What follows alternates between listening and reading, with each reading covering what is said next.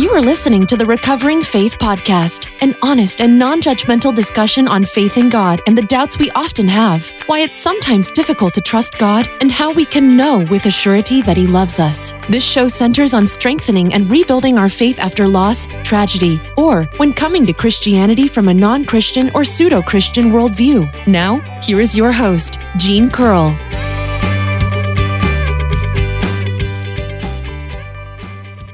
Hello, and welcome back to Recovering Faith Podcast. If you happen to hear some loud noise in the background, it is probably the thunder. We just had a tornado warning lifted a little while ago, and it was pretty wild there for a minute. So, like I say, if you hear a noise in the background, that's probably it. Today's episode is going to be about Christianity and climate change, and basically how Christians should respond to environmentalism. And for as long as I can remember, I've had a great love for the outdoors and a great respect for it, and I've always loved to go fishing and hiking and camping and everything outside. And I've always stood in awe at the beauty of God's creation.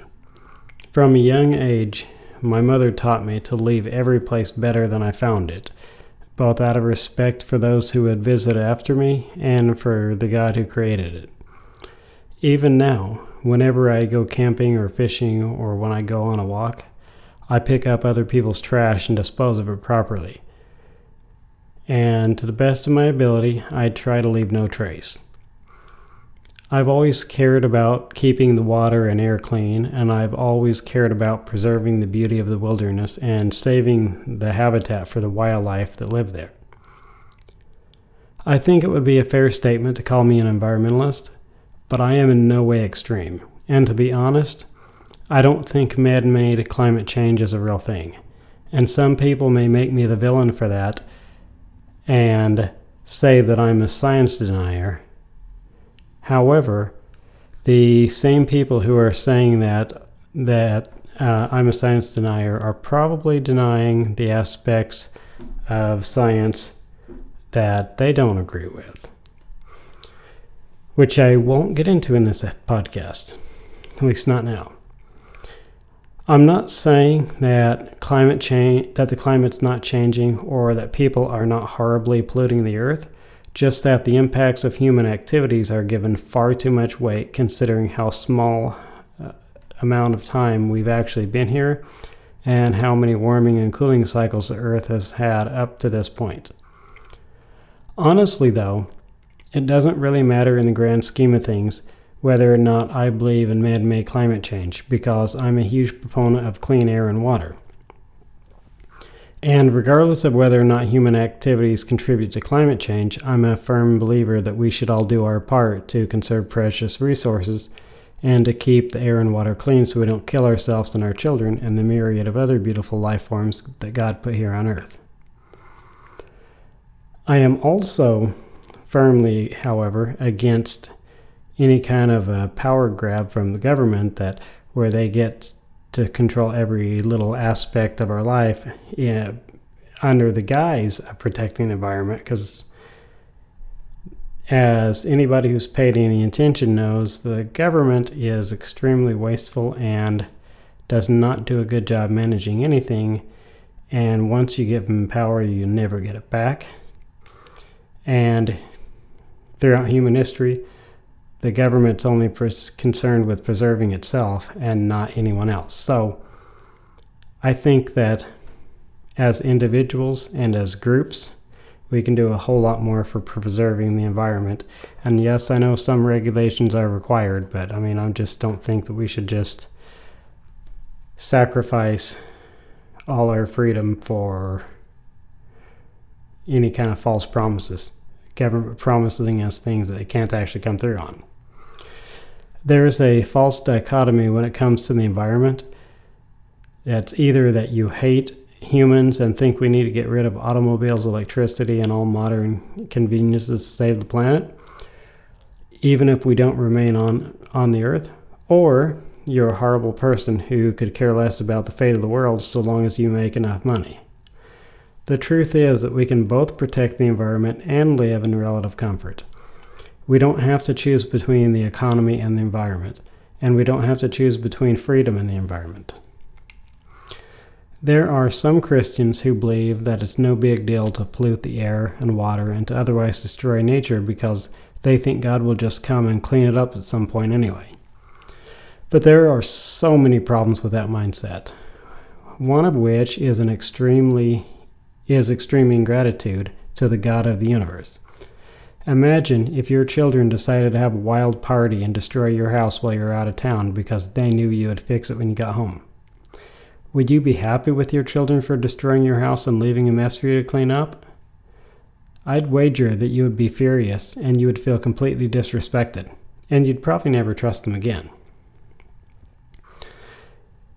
And you definitely would not give them a reward. If you're a Christian, you should believe that God can and will set all things right someday. But you absolutely should not intentionally or through neglect make more of a mess to clean up, and in the process make life difficult for those who come after you. If you are pouring your used oil into the street drains or in the river, or if you're dumping your trash along the side of the road or in the forest, you're not a good Christian and you're not a good person. While it is true that the Bible says that the earth was made for man and everything was man's to rule over, it also says that God made man the steward of earth, and the Bible is clear that God expects us to be good stewards of anything and everything that He put us in charge of. If God was upset, or if God's upset with a servant who buried his talent, imagine the reaction to one who destroyed it. And that parable says, again, it will be like the man going on a journey who called his servants and entrusted his wealth to them. To one he gave 5 bags of gold, to another 2 bags, and to another 1 bag, each according to his ability. Then he went on his journey. The man who received 5 bags of gold went at once and put his money to work and gained 5 bags more. So also the one with 2 bags of gold gained 2 more. But the one who had received 1 bag went off, dug a hole in the ground, and hid his master's money. After a long time the master of those servants returned and settled accounts with them. The man who had received 5 bags of gold brought the other 5. Master, he said, you have entrusted me with 5 bags of gold. See, I have gained 5 more. His master replied, well done, good and faithful servant. You have been faithful with a few things. I will put you in charge of many things. Come and share your master's happiness. The man with 2 bags of gold also came. Master, he said, you have entrusted me with 2 bags of gold. See, I have gained 2 more. His master replied, well done, good and faithful servant. You have been faithful with a few things. I will put you in charge of many things. Come and share your master's happiness. Then the man who had received 1 bag of gold came and said, I knew that you were a hard man, investing where you have not sown and gathering where you have not scattered. So I was afraid and went out and hid your gold in the ground. See, here is what belongs to you. His master replied, you wicked and lazy servant, so you knew that I harvested where I have not sown and gathered where I have not scattered seed. Well then, you should have put my money on deposit with the bankers, so that when I returned I would have received it back with interest. So take the bag of gold and give it to him that has 10 bags. For he who has will be given more, and they will have an abundance. Whoever does not have, even that which they have will be taken from them.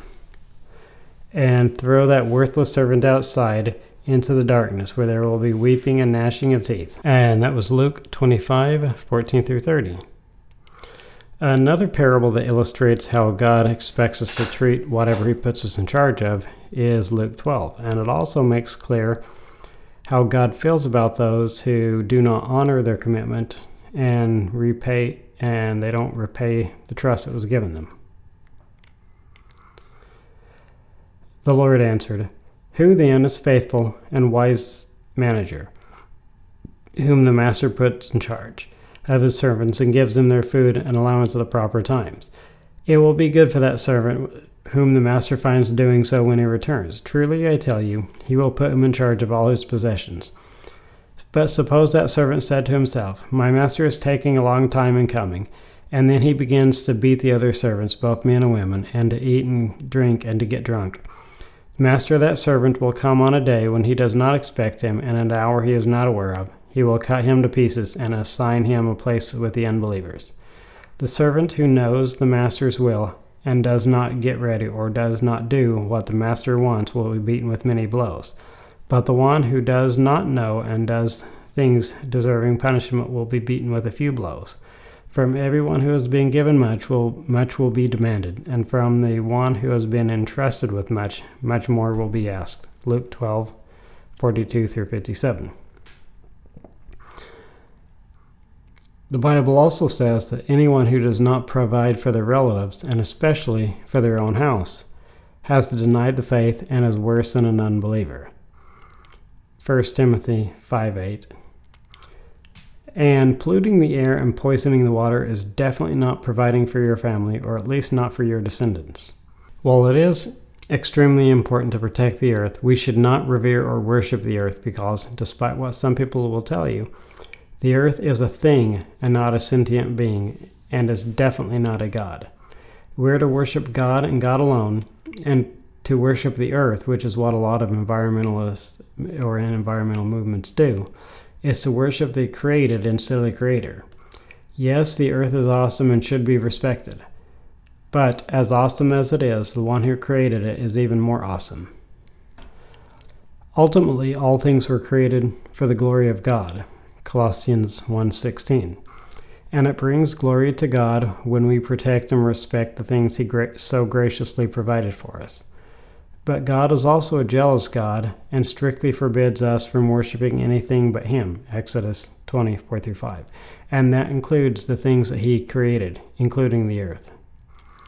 Some people who worship the earth and nature make it more important than humanity. But the earth was made for man, not the other way around. Also, I see little point in trying to save the earth if it means that we will all die. But luckily, those aren't the only two choices. Far from it. There's no reason why we can't be good stewards and protect the earth and still remain on it and fully enjoy the things that God gave us. Thanks for listening, and I will catch you next week. Thanks for listening to the Recovering Faith Podcast. Please rate and review this show and share it with your friends and family. You are loved.